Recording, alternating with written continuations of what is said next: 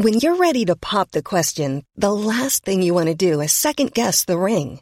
At BlueNile.com, you can design a one-of-a-kind ring with the ease and convenience of shopping online. Choose your diamond and setting. When you find the one, you'll get it delivered right to your door. Go to BlueNile.com and use promo code LISTEN to get $50 off your purchase of $500 or more. That's code LISTEN at BlueNile.com for $50 off your purchase. BlueNile.com, code LISTEN.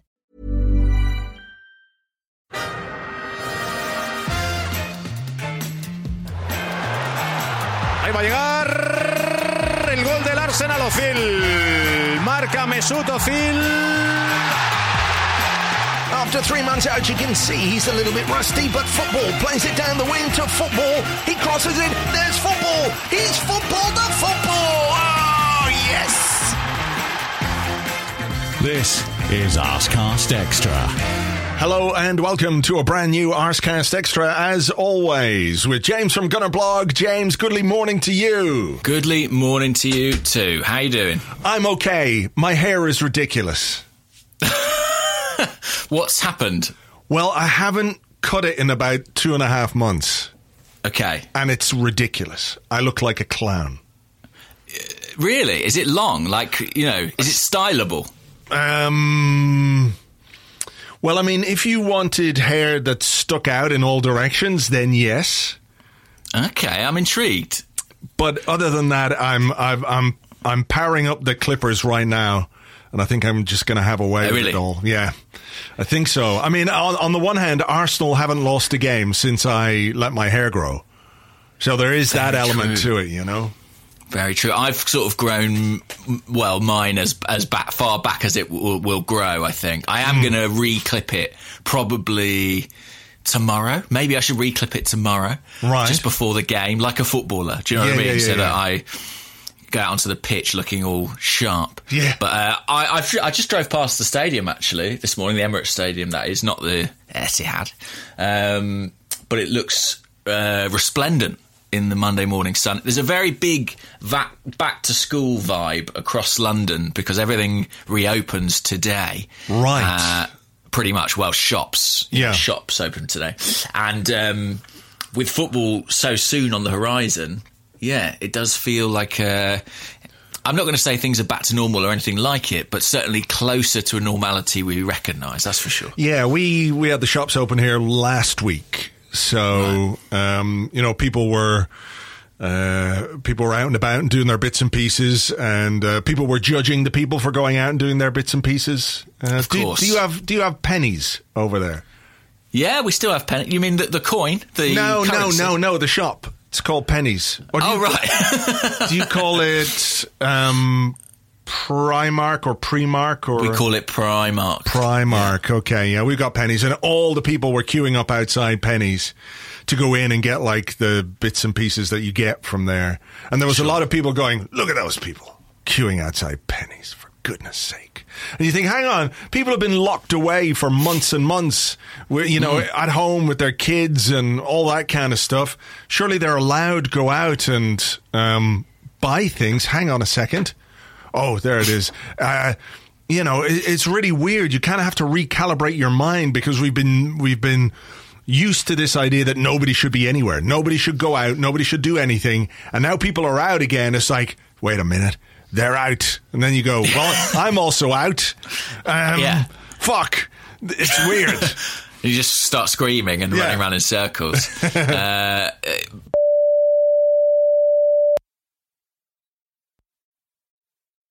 For people listening to this, which is you right now, we just had to stop to do like a little bit of audio checking because James was getting some strange sounds in his ears, and now we've completely lost track of where we were. But we were talking about people being out and about and stuff. It turns out it was just the voices in my head. All of those voices. Exactly, screaming again and again. So, yeah, I mean, how do you feel? Football is close now. Football is, you can smell the football from where we're stood. Yeah. Like if I was a scenthound, a bloodhound, I'd be like, the football's just around the corner somewhere. I know he's hiding around here. How do I feel about it? You know what? I have, since March the 7th, whenever it stopped. Was that the last time we played football? That was the last game we played, I think, was March the 7th. And then there was, a few bits and bobs that were going on around the whole Arteta and COVID and the shutdown and the lockdown and stuff like that. That's right. There were a couple of games we didn't play that we were supposed to play the following week. Yeah. But I've written a blog every day since then without any football whatsoever. I mean, there have been bits and pieces of news and little stories that have developed and things that, have been of wider interest to the Arsenal community and what have you. But I'm fucking glad that football's coming back so I can write about football again and not necessarily have to think about what it is I'm gonna commit to the blogosphere every morning. You know what I mean? Yeah. It hasn't been that difficult in a weird way, because there's sort of always something going on. But just to have that structure of football back, I am happy about that. It's going to feed you stuff to write about. You hope. Yeah. Surely. Yeah, and again, sort of going back to what we were talking about last week, it's like how am I going to feel about it? How am I going to, how's it going to impact my mood?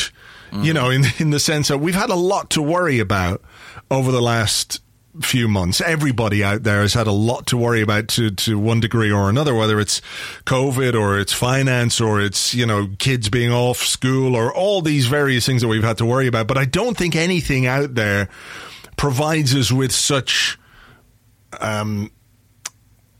swings of emotion as football does. Do you know what I mean? Yeah.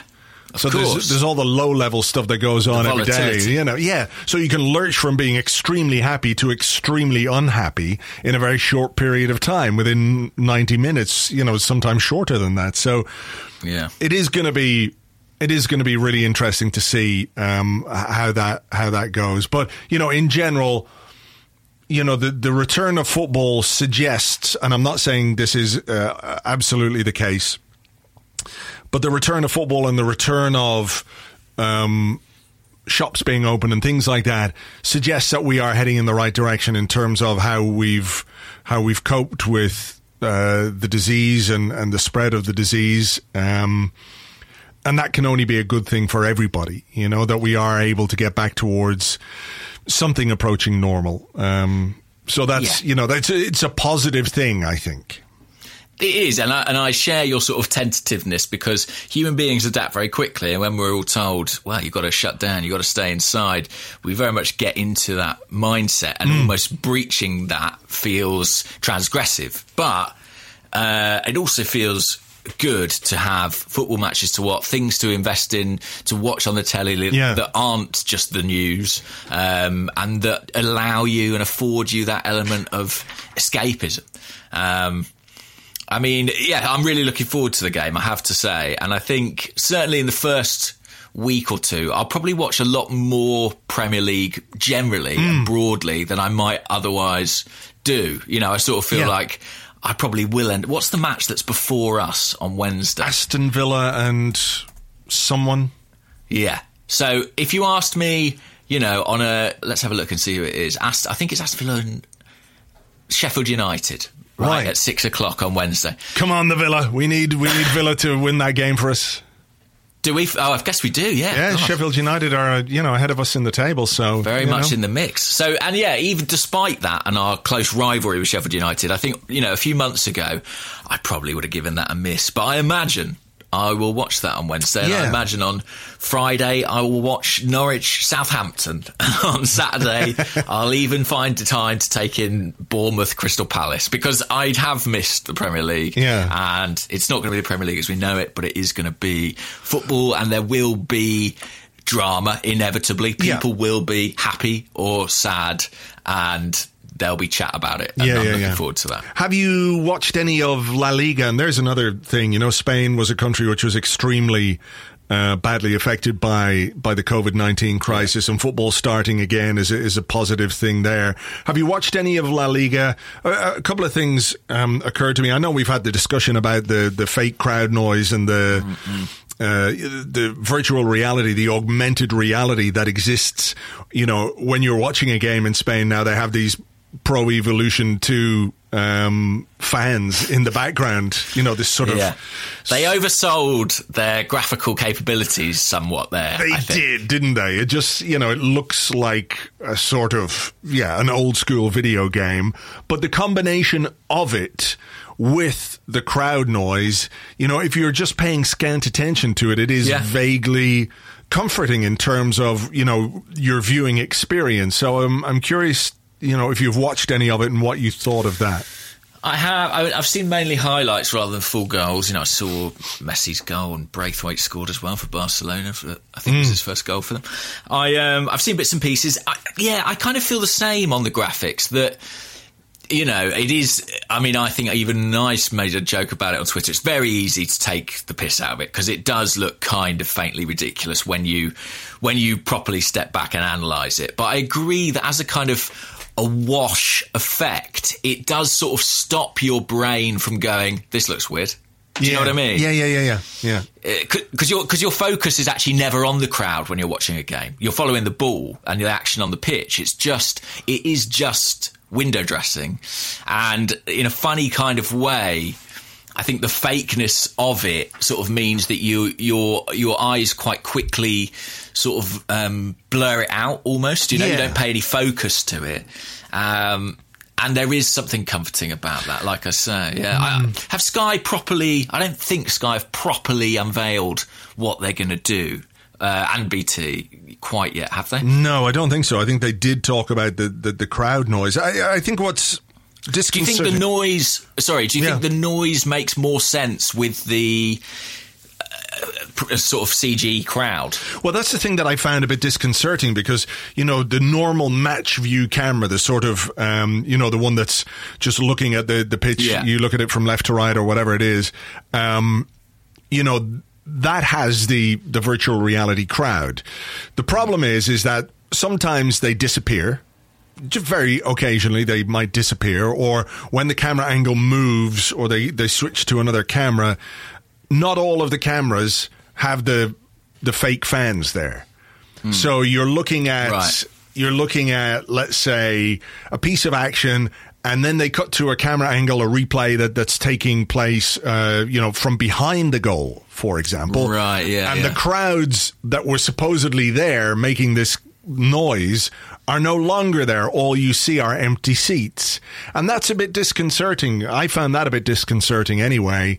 The soundtrack, you can kind of buy into the soundtrack a little bit more when you have those virtual reality fans there. But as soon as they're not there, you're like, well, this is completely fake. They're like sort of weird vampire fans. Yeah. You can't see their reflections in replays. Interesting. I think I stand by sort of what I said last week, which is I think for Arsenal games, I'll sort of require the reality. Do you know what I mean? I want to see it like warts and all. But, for some of those other fixtures I mentioned, I probably will at least have a go with the new tech. The other thing that it struck me from watching the games in Spain was the celebrations and the handshakes, and there was none of this sort of doing elbow taps, like we saw. Right. They were properly celebrating and handshaking and stuff like that after they scored goals. So it wasn't quite the pylons and all that kind of stuff that you saw, but there was close contact between the players, and I just wonder, are there protocols in place in the Premier League regarding that? I know that the players are being tested and everything else, and if they're free, if the tests say they're all negative from the virus, then does it make any difference? But I just wonder, are there protocols for the players to follow when it comes to things like that? Like, as far as I'm aware, they're doing away with the pre-game handshake. Sure, which is great. I love that. Will we still get the Premier League anthem? Is the big question. Yeah. Will the players just stand there and sing it with their hearts? What is the Premier League anthem? I can't remember. It's like da da da da da da, isn't it? Shall we look up what it is? Premier League anthem? What is the Premier League anthem? Here we go. 2019-20 Premier League theme song. Oh. Can you hear this? No. I can't. Where are you getting it? Oh. YouTube. Premier League theme song 1920. I think if you play it, I'll be able to hear it. Yeah, hang on. Premier League theme song 19... Which we've all missed. We've all had it on our iPods on repeat. Okay, hang on. For the last 100 days. Should be able to get this, but it might well play an ad on YouTube first. Probably for that fucking bastard Grammarly thing. I fucking hate Grammarly. Just so people know. Anyway, here we go. Oh, maybe. Here we go. This bit's not familiar, but I think... Oh, yeah. Yes, here we go.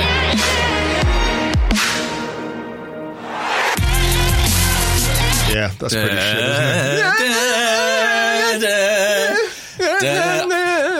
isn't it? I want to see them belting that out like the national anthem. The players just standing there going, yeah,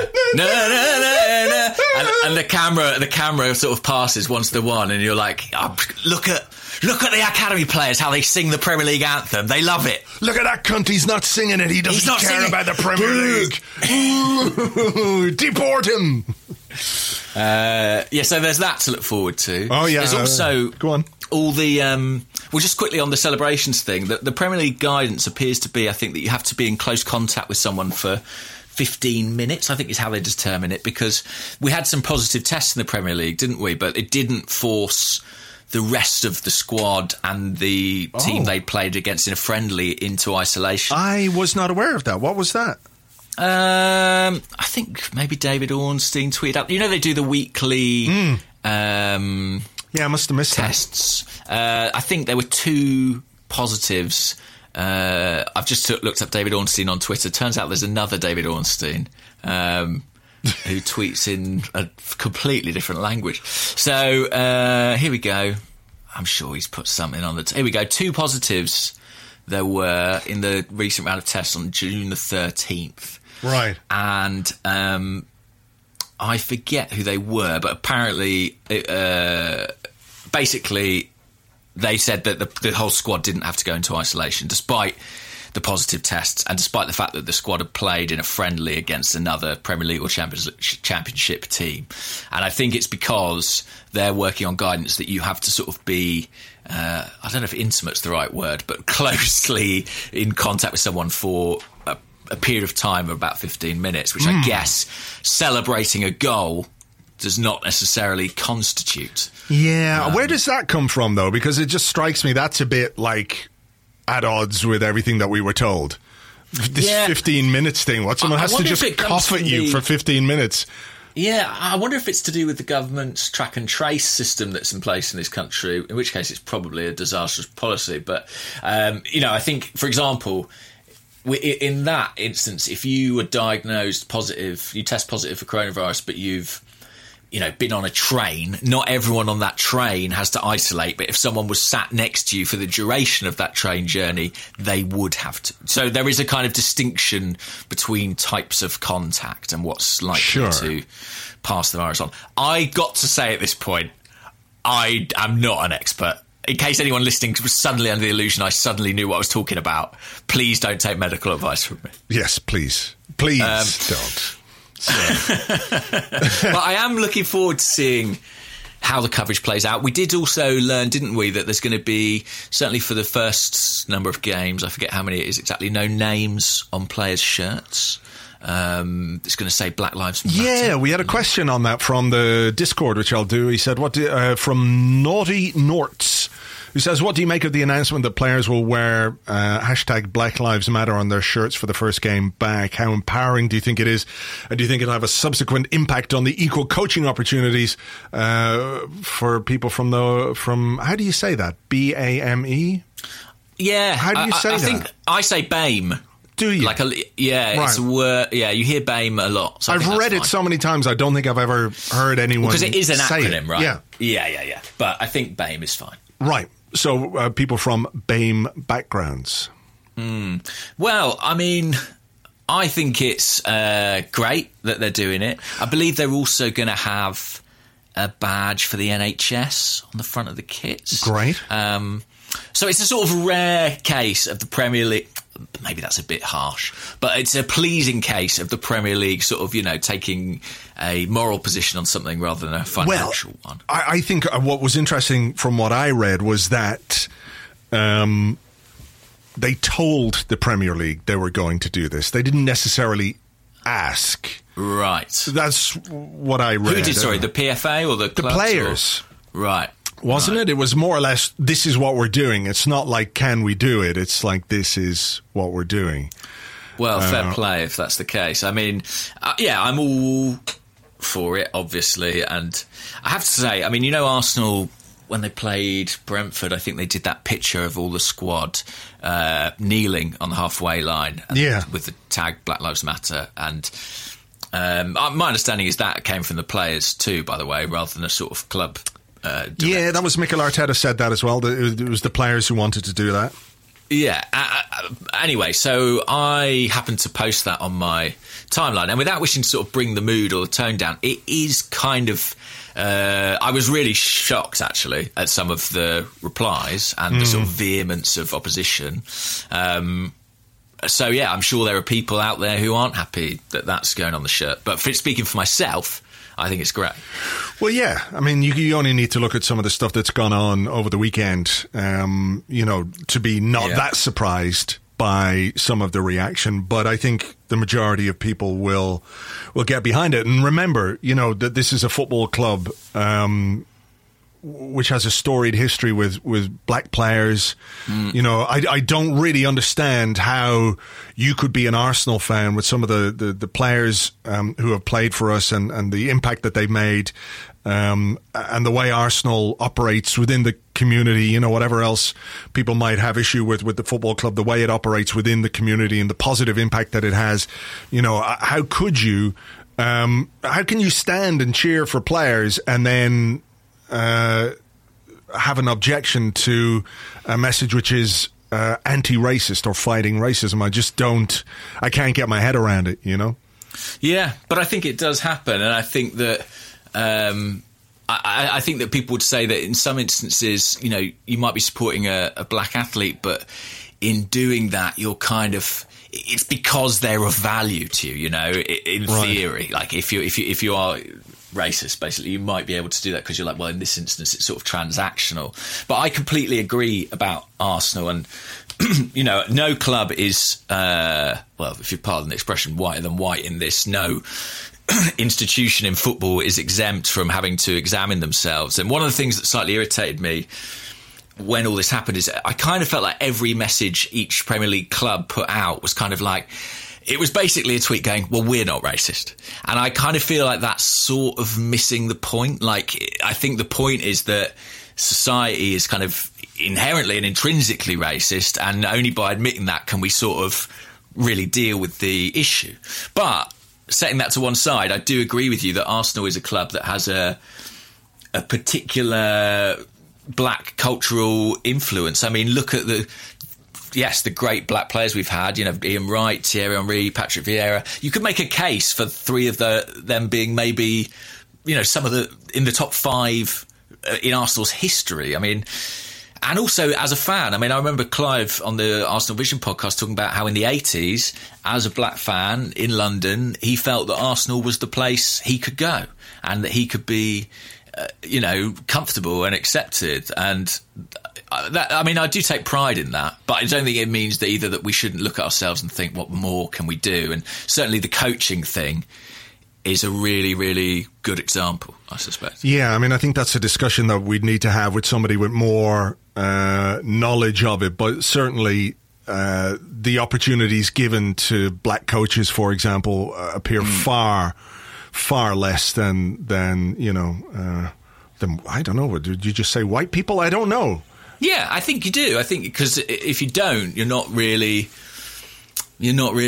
acknowledging the whiteness, the privilege of it. So I think, white people get more chances. Yeah, and probably can fail more, if you like. Yeah, for sure. If you look at some of the football coaches that have had job after job after job, That hasn't been the case for some black coaches. So look, it will be interesting to see the players with that message, and you know, there's a unity in that message from within the squad that I think is important. And of course, when you've got a football club like Arsenal, you know, there are things, as you say, that we can all examine and we can look at and we can think about, and maybe it is time to look at some of the things that we thought, well, you know, we can't do anything about that, or those are things that we just have to accept, in the sense that, you know, you know, the message that Arsenal put out, how can you argue with that message? Of course, people will say, well, look at our sponsor and look at, you know, the issues that they have in terms of human rights and those kind of things. So I don't know, will it spark some sort of a change in that? Is it something that we could make enough noise about to have an impact? I don't know. I think we're dealing in too much money for that to be the case, but you know, there's a movement happening, and you know, football and football players are very in tune with that. You know, Hector Bellerin, for example, at our club, and we have a lot of black players who will feel very strongly about this as well. You know, I think we had a question, God, I can't find it now, but it was about, let's see. It's from David N. Lewis, who's at David Coop Courier on Twitter. He says there seems to be some really good discourse being initiated by players about society as a whole. Should the club try and support the stance that these players are taking? For example, Marcus Rashford's letter to MPs about, you know, childhood starvation, poverty, meals for young children. I mean, what he has done is incredible. It really is. He's a credit to his club and to the Premier League more generally in the way that he's tackled that particular issue of meals for kids who, you know, are in difficult financial situations. And I think that, you know, I think I mentioned last week that Raheem Sterling went on Newsnight and talked about Black Lives Matter and the kind of, you know, social and civil issues there. And I do think there is a really impressive generation of, well, I mean, young black players, to be honest, in the Premier League, and particularly in the England setup, who are vocal about these things and, you know, do speak up on issues. I'd love that, to be honest. If, you know, we love Bellerin for it, don't we? That he's prepared to kind of step outside the bubble of football and have an opinion and try and use his platform and use his influence for what he sees as good causes or sees as right. And I think more Premier League players doing that would be, for me, very, very welcome. I'm not one of those stick to football guys. I'm like, if you've got a platform, use it to do good. I think that's absolutely right. I was looking, there was an interview last night, I think it was on The Guardian, with Cesc, you know, who came out very, very strongly about it. And he said, you know, it's been happening for years and years. It's time to speak up and act. You know, if you have to close stadiums and hand out bans, we should. Because, you know, let's face it, football has not dealt with racism as strongly as it could have. It just hasn't. You know, from the top down, I don't mean to say that it has condoned it or anything else, but, you know, there is that amazing example of Nicholas Bentner being fined more for wearing Paddy Power underpants than clubs or countries that have been actively racist in terms of what they've chanted and everything else. You know, so it's, you know, it's about sorting out the priorities and sorting out what's really important. By all means, fine Nicholas Bentner £80,000 for wearing Paddy Power underpants. But if you're going to hand out meager fines to football associations and to football clubs and you know, for behaviour which is far, far worse and much more insidious, you know, it's ludicrous, you know? So it does feel like it's a time where perhaps that focus is going to change, you know? Fingers crossed. That would be nice. Yeah, I mean, look, one of the other things that Cesc said, you know, is about players speaking up, and he says, you know, there have been strong players recently that have stood up for themselves. They don't care about the consequences. They have been strong. They've just been strong, and I take my hat off to them because it's not easy. And I think there is, you know, an element of not wanting the backlash or not wanting to damage your commercial reputation and all of those things that players have had to worry about down the years. So look, let's get it back on track a little bit in terms of Premier League and football coming back. I think we had a question. It was a simple thing from Ben, who's at Lego Haired Jesus. Right. So we're all hoping that the real Lego Haired Jesus does his good work starting on Wednesday. But the simple thing is, what are you most looking forward to about football returning? I tell you what I'm looking forward to.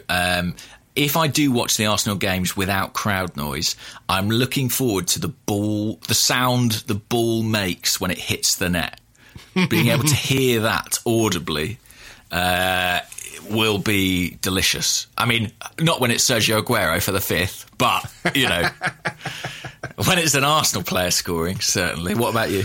Yeah, the same. I'm looking forward to David Luiz cracking one in from 40 yards from a free kick. I saw him do it in training. I couldn't believe it. Get out. They must have edited that clip. I mean, it must have been 100 takes. Yeah. But I saw him bang one in the top corner in the training video.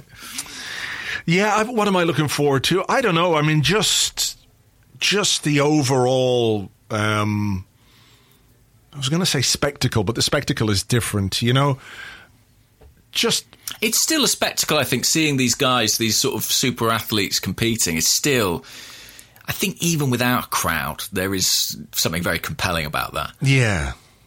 I mean, look, having the discussions and the debate. I tell you what I'm looking forward to most is when Arsenal posts the team news on Wednesday. And everyone loses their shit. And everyone loses their reason. And goes, what do you mean Mustafi's playing?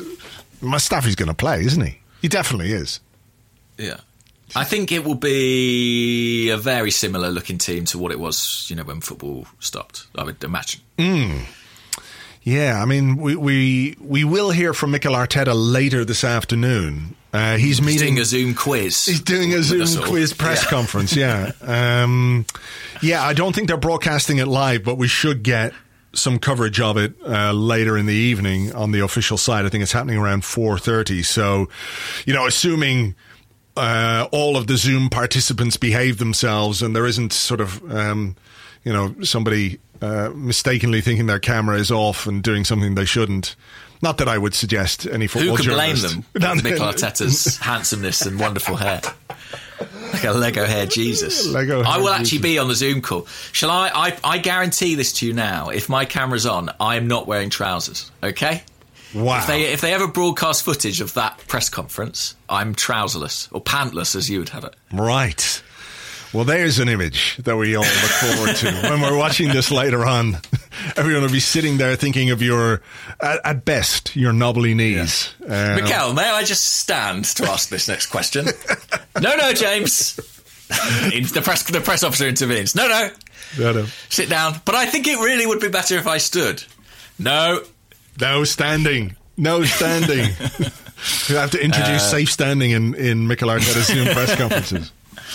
Yeah, no, I mean, it'll be interesting to hear from him, and it's a massive game for him, surely, like against Pep, against the club where he kind of learnt his trade as a coach. I think, you say you go to City away, there's not always lots at stake, but I think for Arteta there is quite a lot of stake, actually. I think a lot of his pride will be at play here, and he will want to make sure his team are competitive and give a good account of themselves. I don't know if you will get the opportunity, but if you did have the chance to ask Mikel Arteta one question, what would it be?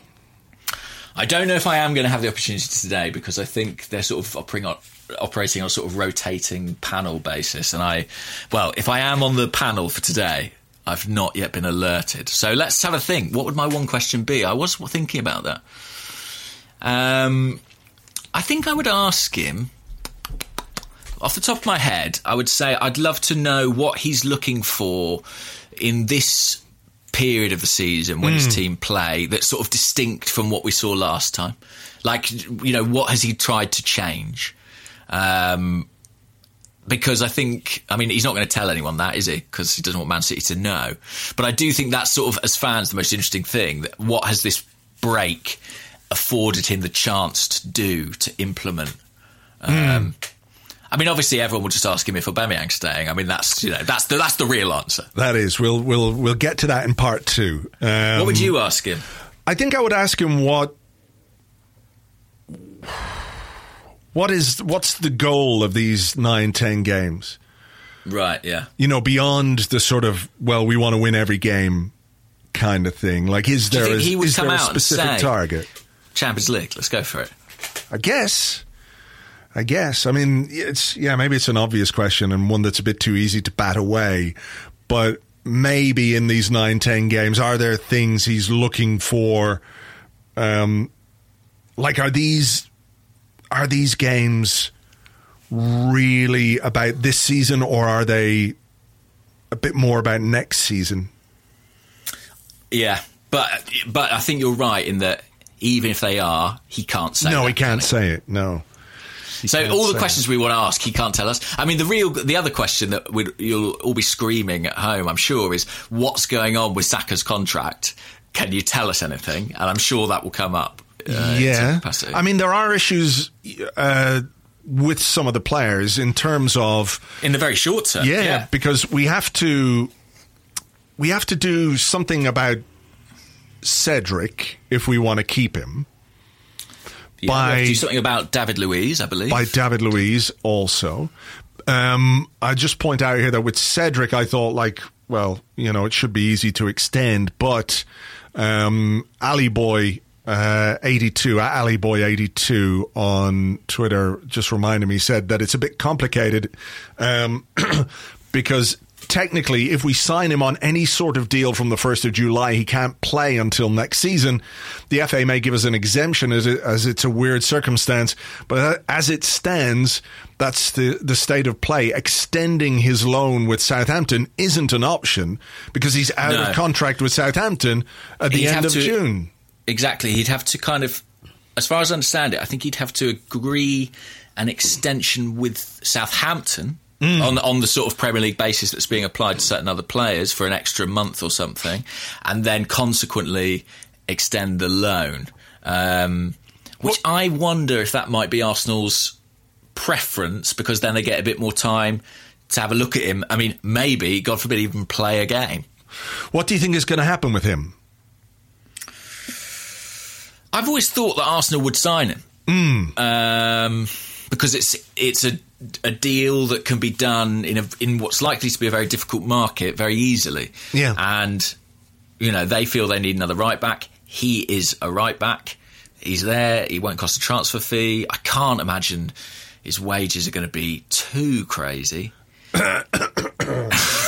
I'll let you fill in the gap. No, I mean, yeah, you know. So I kind of have always thought it will happen. What about you?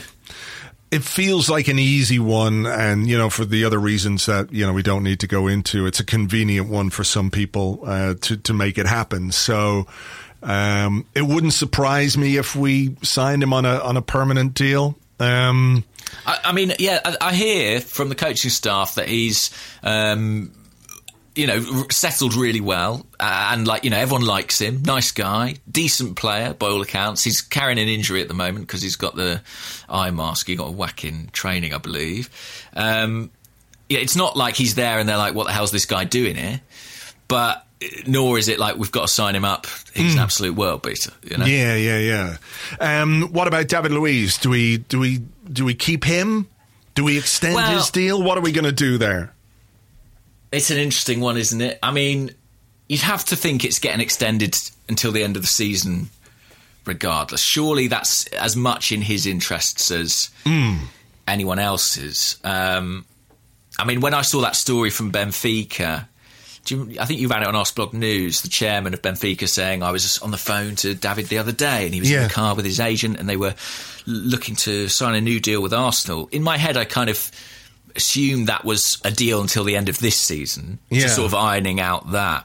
But maybe if I was David Luiz's agent and I was in that negotiation, I'd be pushing for the second year, right? Yeah. But if you're Arsenal, you've already dropped 20 million plus on David Luiz for one season, and you've got, you know, Mustafi, you've got Socrates, you've got Holding, you've got Chambers, you've got Mavropanos, you've got Pablo Mari, and you've got Saliba coming in. That's a glut of central defenders, some of whom might be very difficult to move. Like it might be, I'm not saying we want to move Mustafi, I'm not necessarily sure we do, but even if we wanted to move Socrates, it's difficult, because of what's going on. So...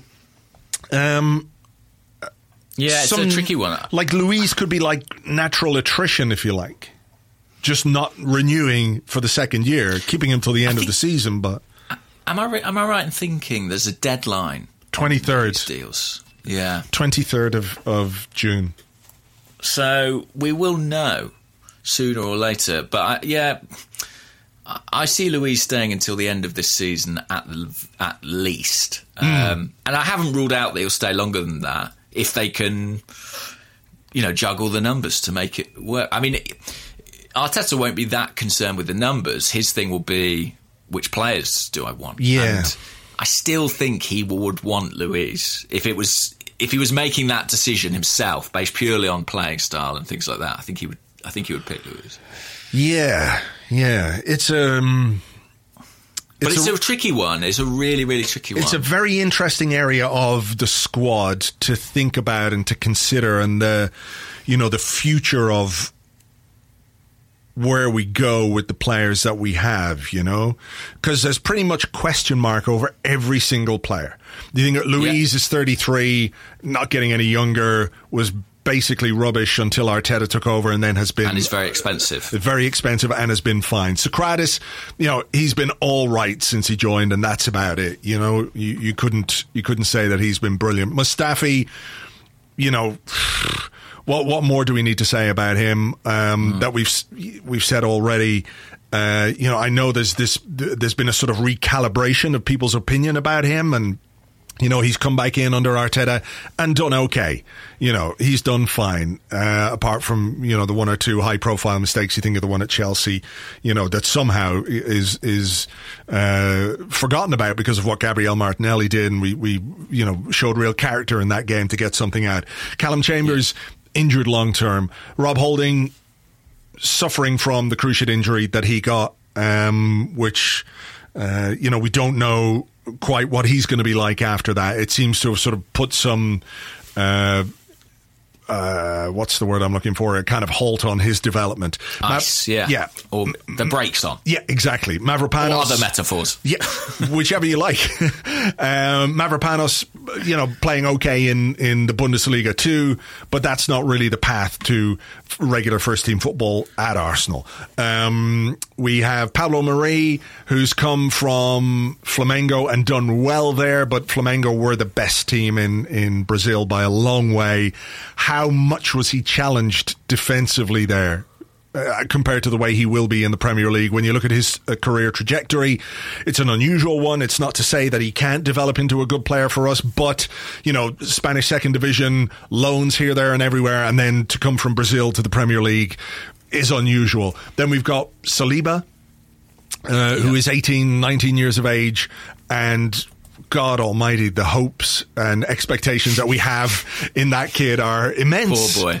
Immense. Poor boy. And again, we have to be realistic about, how quickly an 18-year-old, 19-year-old central defender can cope with Premier League football. So when you look at it in the short term, it's quite the conundrum as to how... Have I forgotten anyone? I don't think I have. But, how are we going to develop... Did we say Chambers? Chambers, yeah, we said injured. Yeah. So I mean... Yeah, and on Mavropanos, by the way, I don't know if you've seen, but there's been sort of little bits of transfer suggestion that other clubs are looking at him.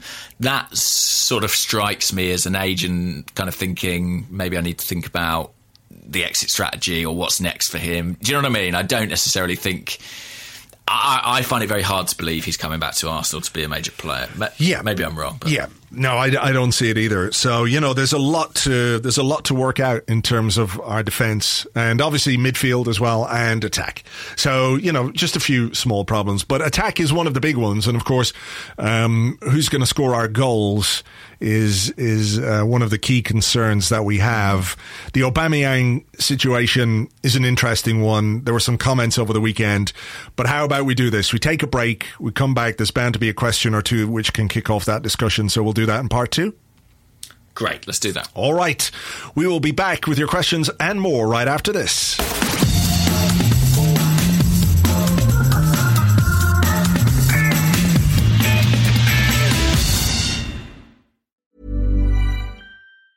When you're ready to pop the question, the last thing you want to do is second-guess the ring. At BlueNile.com, you can design a one-of-a-kind ring with the ease and convenience of shopping online. Choose your diamond and setting. When you find the one, you'll get it delivered right to your door. Go to BlueNile.com and use promo code LISTEN to get $50 off your purchase of $500 or more. That's code LISTEN at BlueNile.com for $50 off your purchase. BlueNile.com, code LISTEN. Quality sleep is essential. That's why the Sleep Number Smart Bed is designed for your ever-evolving sleep needs. Need a bed that's firmer or softer on either side? Helps you sleep at a comfortable temperature? Sleep Number Smart Beds let you individualize your comfort, so you sleep better together. J.D. Power ranks Sleep Number number 1 in customer satisfaction with mattresses purchased in-store. And now, save 50% on the Sleep Number Limited Edition Smart Bed for a limited time. For J.D. Power 2023 award information, visit jdpower.com/awards. Only at a Sleep Number store or sleepnumber.com. Welcome back to the Arscast Extra. This is part 2 of the show where we answer questions that you send to us on Twitter at Gunnerblog and at Arsblog. Also on the Arsblog Facebook page, except I forgot to do it today. Sorry, Facebook people. But fuck Mark Zuckerberg. And also on the Arsblog Discord chat server, which you get access to if you are an Arsblog member on Patreon. If you are an Arsblog member on Patreon, by the way, you can join myself and Andrew Allen tomorrow evening for a YouTube live stream. We'll be chatting about the return of football and taking your questions, so get involved if you want. Patreon.com/Arsblog, and I'll post up the details of that for the Patreon members a bit later on. Right, we should start with the Aubameyang thing. We should do. There's a question? There's like a load of questions. For example, the Cruciate blog, who's at Cruciate blog, says, if Aubameyang signals his intention to leave, do you think Arsenal should replace him externally, or do we have enough internally to focus on other areas of the squad? Lucy, who's at Lucy Gooner, says, I expect I won't be the only one to ask this, but since his comments over the weekend, do you think we will lose Aubameyang now? And for anyone who hasn't seen those comments, let me just read them out here. I did have them here in front of me, and then I lost them, and now I'm just opening them up again. 1 second. Basically, he was talking to Telefoot in France, and he said, I have not received an offer to extend, but of course we have had exchanges with the club for a fair few months now. They know very well why so far nothing has happened. They have the keys. It's up to them to do their work, and after that we will see how things go. As you said, it's a turning point in my career, and I will be very frank with everyone. It will certainly be a very difficult decision to make, because I've still not decided, and we will see. It will be maybe the most important decision of my career. Your gut feeling on those quotes? My gut feeling is he's not signing a new deal. That would be my reaction. What about you? Yeah, the same. I mean, we've been down this road before. More than many once. Players. Yeah. And I think... I mean, there is a reading of it where he says they know what to do. They have the keys, which is like, pay the money kind of thing. But I kind of feel like the other half of what he says about it's a difficult decision, maybe it's one of the most important decisions of my career, I do feel like that is not so much laying the groundwork, but sort of showing the path to an exit potentially.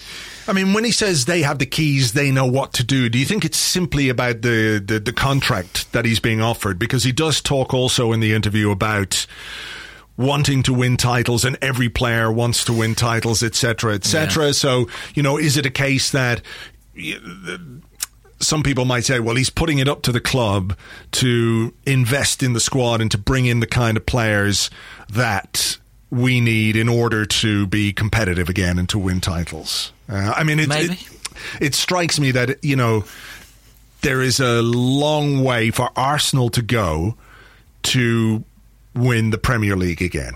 A long way. Yeah. And Aubameyang I don't think Aubameyang has that time. No, he's basically 31 next week. Or later this week, actually.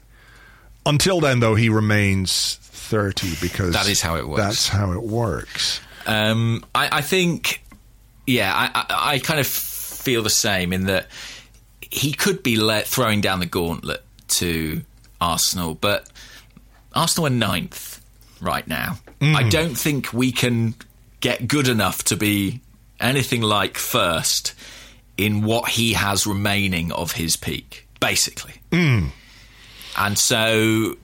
when I hear him say, I want to win titles, I want to achieve, I kind of, in my mind, I'm thinking, well, he's thinking maybe an exit wouldn't be the worst thing. Like if he wants to win the league with a club, it's not going to be with Arsenal.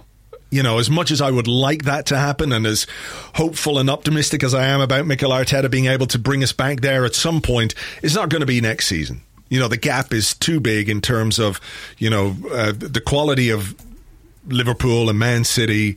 It's too big for us to bridge in a single season unless something incredible happens. So if he wants to win a league title again as a player, it's going to be somewhere else. And I don't think he has won a league title. I think I'm right in saying. I think he didn't get it with Dortmund. I think he won 2 cups, I believe. So there is a kind of legitimate thing of him wanting to kind of tick that off in his career. I think it's a really, really complicated situation as well, because we'll get on to what the club have done wrong, and I think the club have obviously got this partly wrong. But I also think that it's not necessarily straightforward. They could say, let's throw all the money at the problem and sign him to a contract. Yeah. But given what happened with Mesut Ozil, in terms of putting someone on a huge amount of money in the kind of second half of their career, Aubameyang even further on in his career potentially, although he doesn't seem to be slowing down necessarily, you might tie yourself into a very costly long-term financial commitment at a time when the club economic situation is not good. So I don't know if it's as simple as you just throw all the money at it. Yeah, I mean, the optics of that are very strange anyway, because they forced through this pay cut, which they did very, very quickly, and I thought it was quite interesting to hear Hector Bellerin talk about how it sort of brought them together and stuff like that. I suspect that, it has caused more ripples, and publicly Hector is being very diplomatic about the situation. And I think it might have strengthened the relationship between the playing squad themselves and the manager, if not the executive level. And it's that executive level. Yeah. It's that executive level with whom Aubameyang has to negotiate if he is minded to do so, if he feels like he wants to, I thought it was quite interesting as well to read that Mikel Arteta himself was becoming more involved in the negotiations personally, which speaks to me, of a kind as of he did on the pay cut. To sort of try and smooth things over. But how do you force through a pay cut of 12.5% across the board and then justify what would have to be a very significant pay rise to one of the already best paid players in the squad? It's a weird situation in that sense. And I think you're right. The age, he's still a hugely effective player, but having given Mesut Ozil exactly what he wanted, and tied themselves into a huge financial commitment for a number of years, I'm not sure that they will be inclined to do that again when it comes to Aubameyang.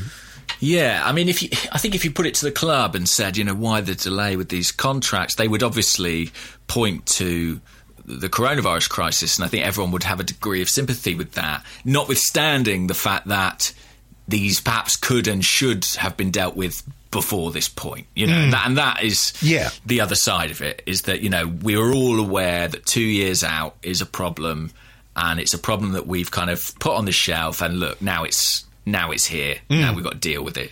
And we're dealing with it in the worst possible circumstances, really, because it feels a bit lose-lose with Arsenal, because let's say we sell him this summer, we probably don't get what we would have got in a different world. I think financially we're not going to get the kind of fee we might have thought was on the table.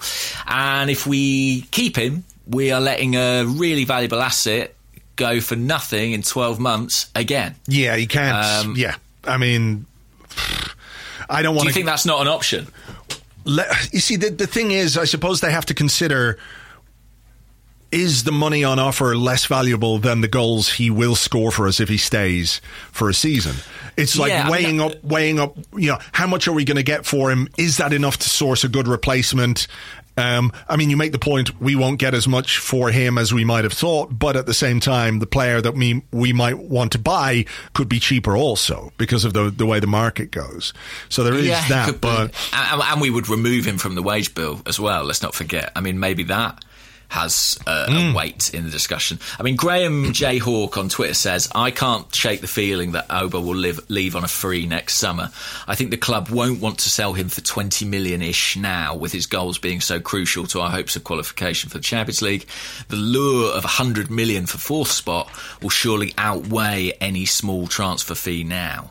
And I kind of am minded to agree with that. I kind of have the sense that they won't sell him and they will let him go in a year for nothing.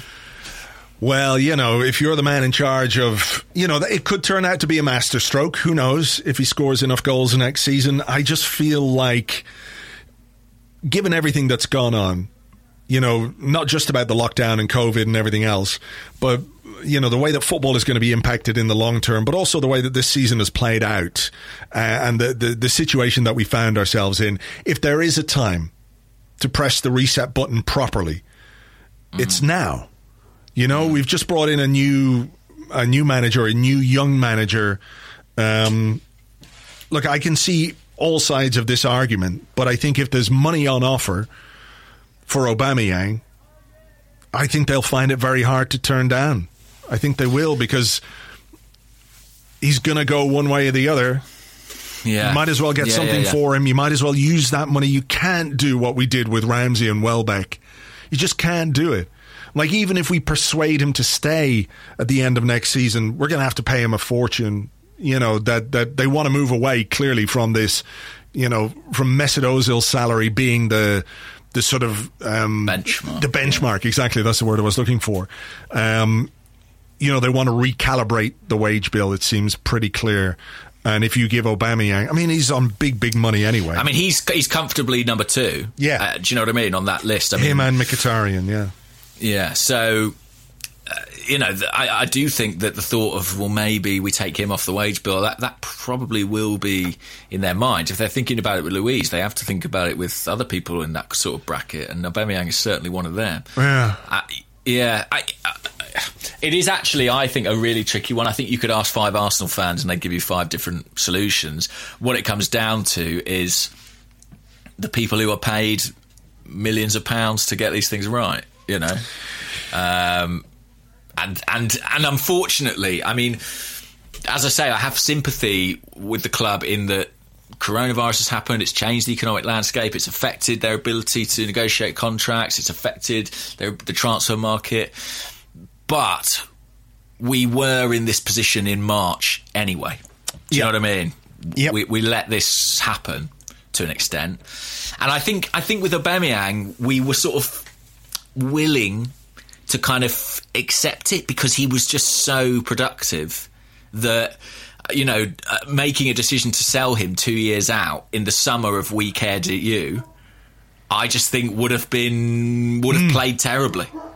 But it may have still been the right thing in a funny sort of way. I don't know. I just wonder if when we signed him, we could have signed him on a longer contract.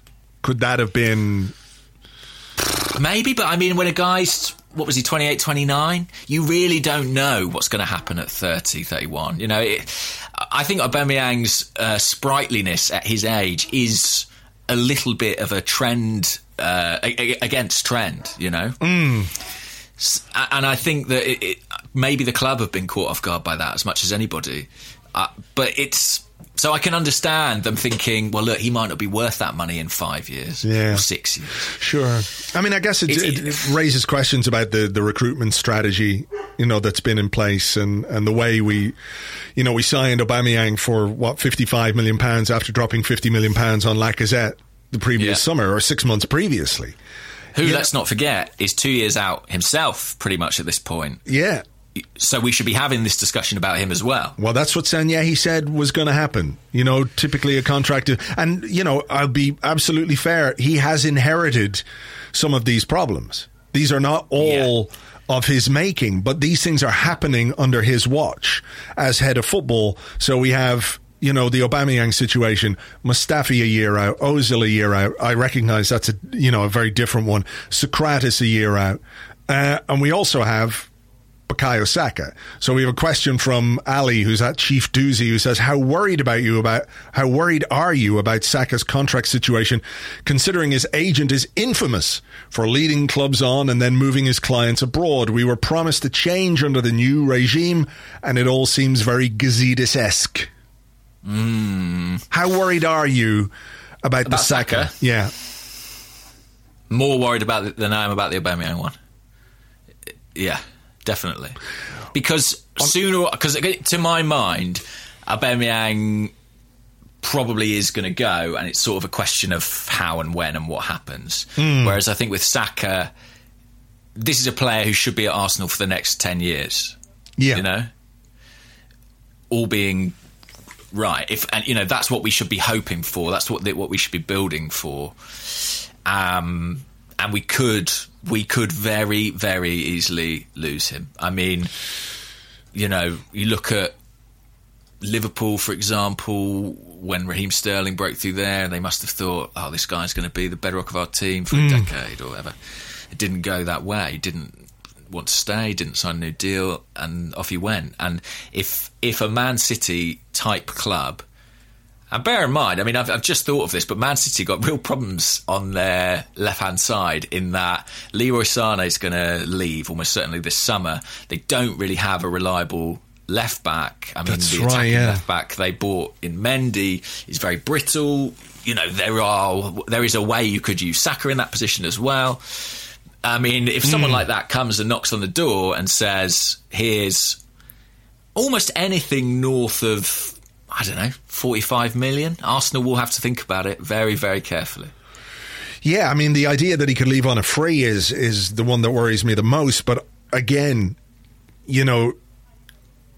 12 months out. Yeah.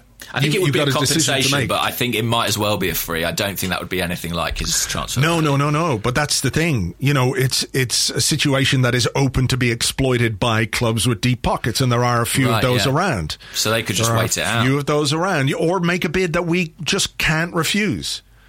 Yeah, that's what I'm saying. If you're only going to get 12 million when he goes for compensation anyway, and someone offers you... if someone offers you 40 now, you might think, well, look what certain players are going for. Maybe you could get more, but compared to what you'll get, it's a replacement. Do you know what I mean? It's a lot of money, and none of us want to see that happen because, it's a horrible phrase to say, given the way it was abused in what we saw at London at the weekend. But he is one of our own. He's an academy kid. He's someone who. We really, really... I mean, it's the one cause for optimism, isn't it? The big cause for optimism, apart from Mikel Arteta, is this clutch of young players that we've got. Yeah, and Saka has been one of the most eye-catching of those. And look, I think it would be reasonable enough to say that perhaps not everybody expected him to have the kind of season that he's had, right? Absolutely not. No, okay. Yeah, that's fair. That's fair. At the same time, though, I can remember last summer when I was over in the US following the tour, and he was playing, and you could see, and I think I wrote about it at the time, and I might have said it to you on the podcast, that he is ready. Like, he's ready for Premier League minutes. I didn't necessarily expect him to get as many minutes as he had because of all the various things that have gone on with injuries and you know, some of the squad management and everything else. I didn't expect him to play quite as much. But it was very, very clear that he was ready to play some part in our season. And when they moved on the likes of Mkhitaryan, when they sold Alex Iwobi, they were making space in the squad for him, you know, that he could fill that gap. Why the fuck did they not give him a new contract last summer? Why are we 3 months after our last game with no update whatsoever about his future? You know, because what else is there to fucking do? It's a different negotiation, isn't it? Well, it is now. But 12 months ago, you say, look, we think you're great. We're going to take a little gamble on you here, and we're going to offer you a good contract, a good rise. You're going to be involved, etc., etc. It's a far easier deal to do then than it is now. And I think now it's a really difficult situation. And I think it's one that you have to look upstairs at and say they haven't handled it well. And if we lose a talent like Saka, whether it's through opportunism from a big club that's going to, you know, come in and make an offer this summer, or we lose him on a free because we can't match the terms that he's going to be offered anywhere else because he can leave, without a transfer fee being paid and only compensation, then heads should roll. And the thing is, I do think this is a deal that Arsenal should be able to do. Like, yes, okay, we've talked about the kind of nightmare scenario of a Man City coming in. That's possible, but he is still young. He is still a teenager. You know, he's not necessarily someone who's going to start for the very best teams in the world immediately. If he stays at Arsenal, probably knows he's going to be quite a big part of proceedings for the next 2 or 3 years. He's working with a coach who he knows believes in him, who's got a good record with young talent, you know, in his role at Man City. Yeah. He's playing with his mates that he's grown up with at Arsenal Football Club. Like, he's at home with his family. Like, all these things make this a doable deal. And even with my most cynical hat on, if I was advising Saka, I'd say stay at Arsenal for 2 or 3 years, see how they go, see how they develop. It's not like there aren't going to be opportunities for you to make a move at the end of that period. Do you know what I mean?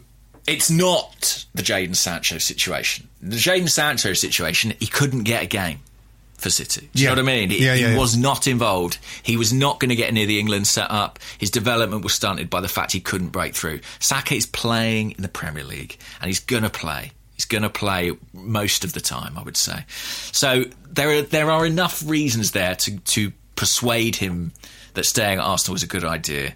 And I think they need to do it. And I think if it means they have to pay him a little bit more than feels comfortable, I still think that's probably a good investment. I mean, if this is an ownership and an executive that thought, well, we're going to spend 70 million on Nicola Pepe speculatively because he might turn out to be really good, then I'm damn sure you can pay Saka what he needs a week to stay. Do you know what I mean? Yeah. It feels like a safer bet to me. So, and he's a homegrown player, all that stuff, you know, contributes to the quota. I am worried about it, though, because it's unusual for a player of that age to get within this close of his contract ending. It is unusual. It is, but then most of the players of this age... When they're good. Yeah. Sorry. When they're good. Most of the players of this age who sign like their first professional contract at the age of 17 they don't really kick on in the way that Saka has, or as quickly as he has. So, while recognising that is a part of why this is a difficult situation, I still don't think we've handled it very well. But September 2019, Joe Willett was 20, been in around the team a little bit. He got himself a new long-term contract. I think Eddie Nketiah got one not too long ago as well. I think I'm right in saying that he extended his deal. I mean, when players have been in around the first team setup, you give them a deal. I mean, when Saka banged in a goal against Frankfurt from 25 yards on his debut in European football, that's when you really need to sort of hammer this out. That's when we've got something here. Yeah. And maybe his side have been incredibly obstructive, but like I say, there's enough in Arsenal's favour that I feel like they should be able to get this one over the line. Should have been able to. Should have been. What else have they been doing during the lockdown? Well, taking 12% of his money off him. Oh, yeah. What about this from AFC Met? With Aaron Ramsey linked with a move away from Juventus, would you take him back at Arsenal? I love Aaron Ramsey, but I think that ship has sailed. I would have whatever criticism I might have about the way we're being run. Losing Aaron Ramsey for free was bad enough. Paying to get him back would be even worse. It would be fucking crazy, So no. I don't think that would be a good idea. Nice business model from Juventus, though, isn't it? Get these players on a free and then flip them after a season. It's quite strange because before coronavirus, he'd kind of settled into the team. He'd found a position. I think he was playing on the right-hand side of a diamond in midfield, and I think he scored against Inter right before the break, behind closed doors in a massive game. He actually did an interview in The Athletic with James Horncastle. Yeah, I just read that. He sounded very happy there. Sounds very content. Yeah. He's out there with Szczesny. And then they had a cup game in midweek and he wasn't in the squad. And suddenly there are these stories saying they might let him go. I mean, maybe he's on a massive amount of money, given that he went there for nothing. I think that's true, yeah. Yeah, that could be a big part of it. But I don't think he will want to leave there. I think he really wants to make a success of it. He's really tried to learn the language and adapt to the culture. I can't see him coming back to Arsenal, though, no. I sort of think the financial reasons sort of render it almost non-discussion. Yeah. Stark on the Discord says, which of the youngsters do you feel will get the most game time, and which of them do you feel will have an impact in these last 9 games? Well, I'm really excited about the youngsters. I do think that they're kind of, as I said, one of the major causes for optimism. I've said it a couple of times on here, but I've got a good feeling for Reiss Nelson. This is a strange thing as well. I mean, Arteta's really been positive about him in press conferences and stuff, and used him in the team on occasion. I don't know if you've noticed this, but in the friendlies and the training matches, he looks bigger to me, Reiss Nelson. I feel like, I don't know what age he is now. Is he 21, something like that? But his frame and stuff, he's 20. He's 21 at Christmas, so he's still very young. But he's really filled out, I think. And I just think as a kind of... It's so weird because when he was coming through the ranks, we talked about him all the time as kind of like a flair player. Everyone talked about his outrageous skill and his talent. And now everyone's like, well, he's a good hard worker, Reiss Nelson. He'll give you a good shape. Like he's sort of Danny Welbeck or something. But I do think that he plays with a positional discipline. He can play kind of a traditional winger role on the right-hand side. He's versatile. He can play at 10 if you want. He can play from the left. I'm not sure he'll play the most, but I just have the feeling that this might be a period in which he makes a step forward. Who will play the most? I do think Saka. I mean, I just think he's the best of the bunch for me. So yeah, I think he's the one I see. What do you think? I think it'll be Saka, and I think, if we're going to go with Kieran Tierney at left back, which seems to be the case, Saka has done a good job there, but I think we can all see that he's a player who will give us more in the final third than the defensive third. If you're looking to build to the future, I think Saka and giving him game time and convincing him that this is this is his position, this is where he's going to play, this is where he can, make a real impact as a player and start to really develop and hone his talent and everything else, it would be Saka for me, for sure. But I think that probably has an impact on some of the other positional things because Aubameyang has played from the left a lot. There's the centre forward discussion to be had then. Yeah, I mean, that's the funny thing. I mean, Saka's probably the best of the bunch, the brightest star, but he's probably in competition if Arteta continues to use Aubameyang on the left with the club captain and the top goal scorer. So potentially that has a little bit of an impact. I mean, what I think is really encouraging, though, is that you could make a case for Eddie Nketiah because he finished not the season, but the last period of football in pretty good form and as part of things. I think there's a real chance he'll be involved, especially with Arsenal still being in the FA Cup. And I mean, I feel like I've said this before, and I know not everyone agrees, but I do still think there's something exciting about Joe Willock, and it hasn't escaped my attention. He scored in both friendly games, and I do think he offers you something going beyond the striker. So, there is a little collection of young players there, academy players in that instance, who do have an opportunity to be part of things. And there will surely be rotation. I mean, that's the only thing I think we can say with any certainty, that Mikel is going to have to mix things up, I think, to juggle this squad a bit. Yeah. And that will benefit those guys. Yeah. Okay, well, here's a question from Ars Nile, who's at Ars_Nile on Twitter. And he says, if we do lose Aubameyang this summer, what should we do with regards to Lacazette? Use the Aubameyang money to sign him to a new contract and build a side around him, or sell him as well to invest in a young forward and start a proper rebuild?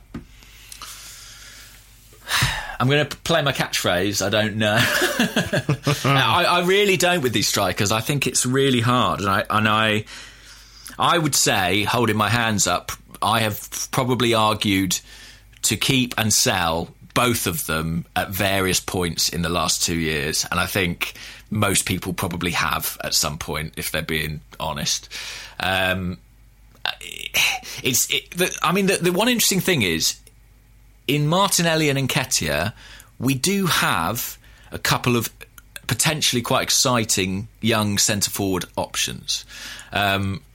I think I saw I think if you sell Lacazette, it's kind of okay, but I do think you need someone who is a relatively reliable goal scorer. I don't think you can just go with the kids and sort of hope just for that to work.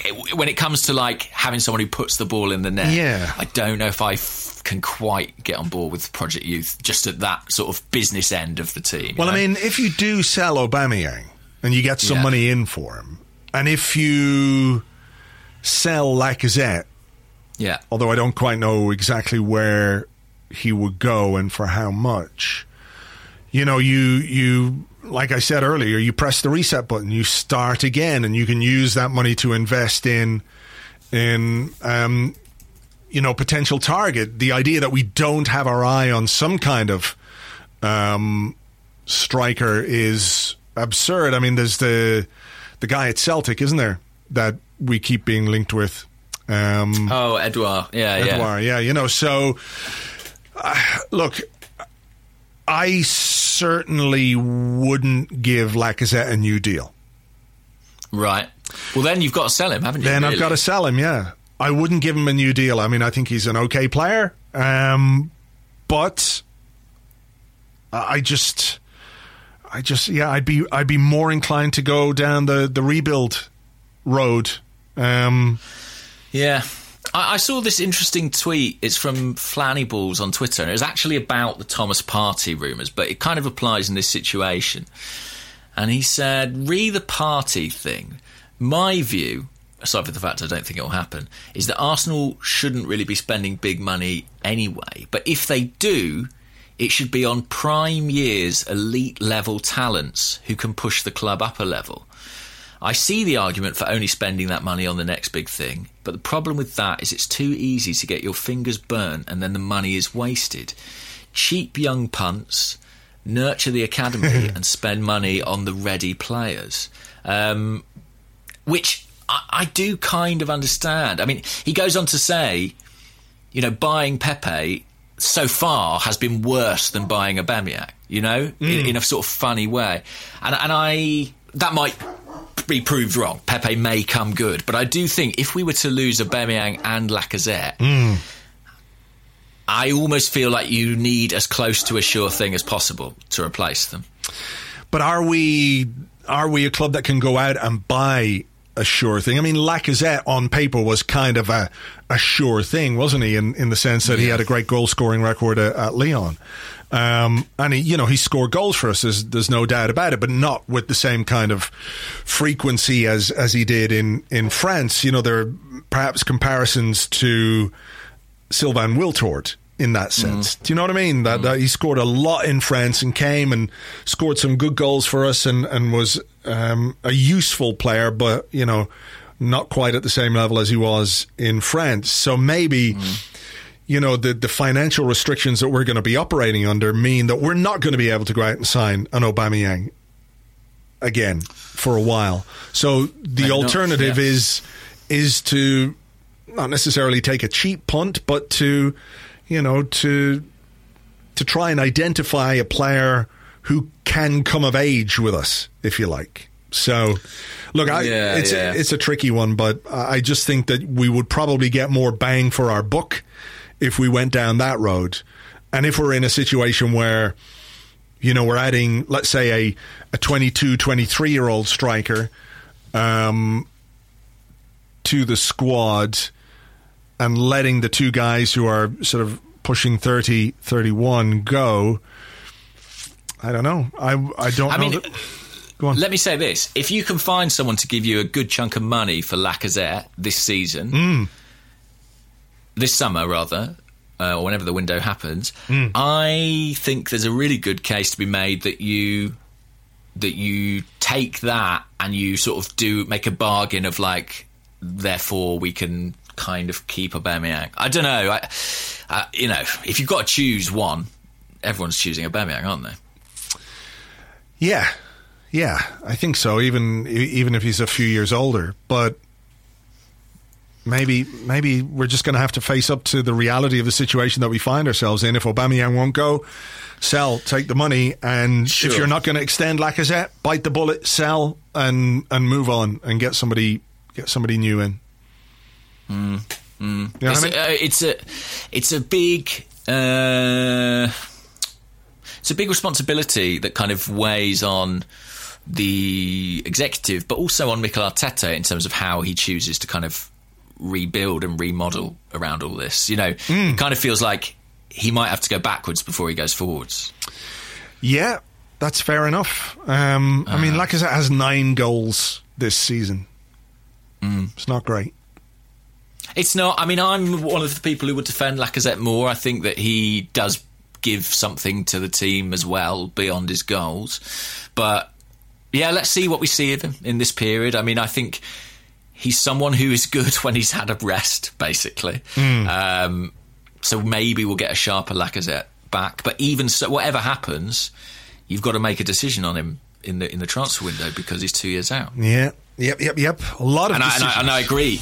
Even as someone who I think, I quite rate Lacazette. I think he's a good player.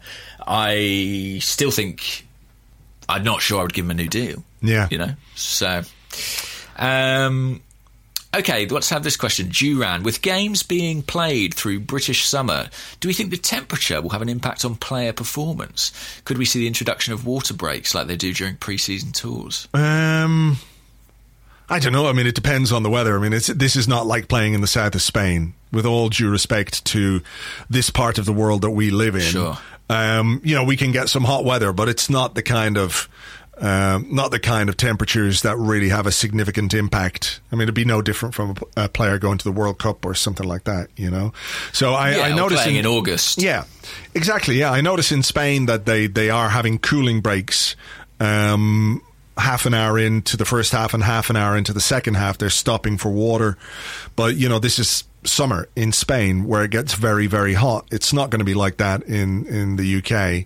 You know, we might get a bit of a heat wave every now and again, but consistently, they're not the kind of temperatures that should trouble the players.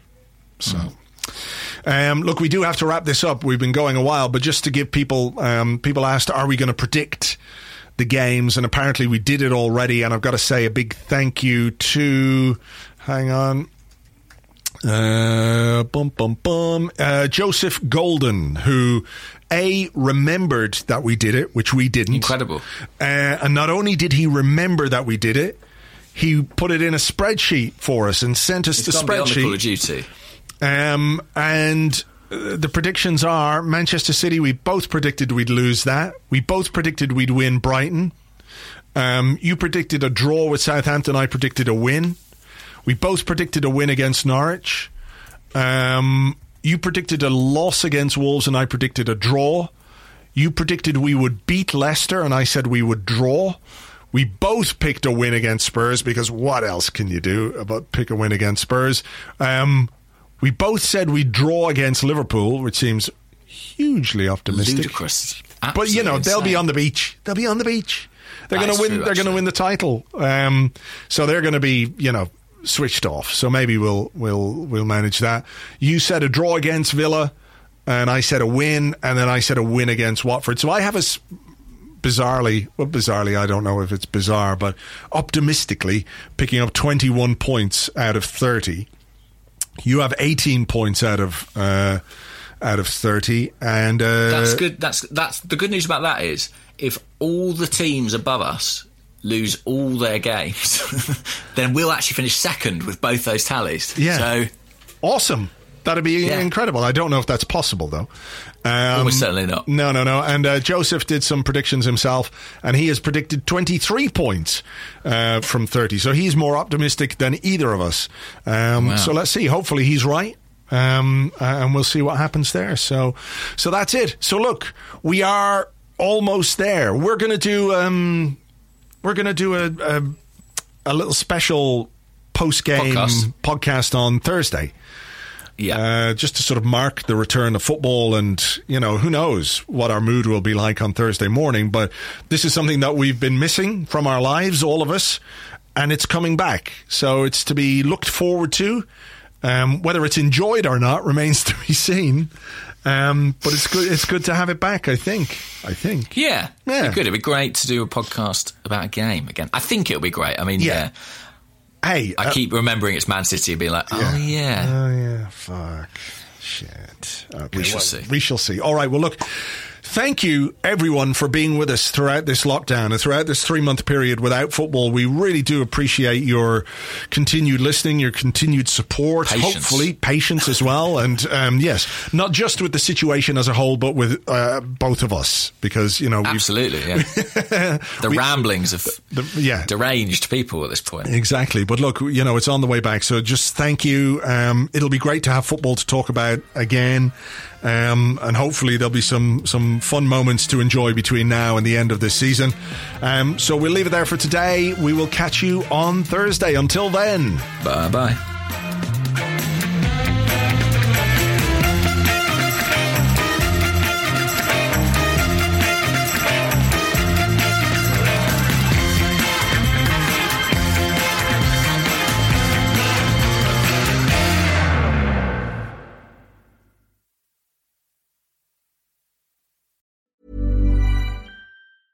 Mom deserves the best, and there's no better place to shop for Mother's Day than Whole Foods Market. They're your destination for unbeatable savings, from premium gifts to show-stopping flowers and irresistible desserts. Start by saving 33% with Prime on all body care and candles. Then get a 15-stem bunch of tulips for just $9.99 each with Prime. Round out Mom's menu with festive rosé, irresistible berry chantilly cake, and more special treats. Come celebrate Mother's Day at Whole Foods Market.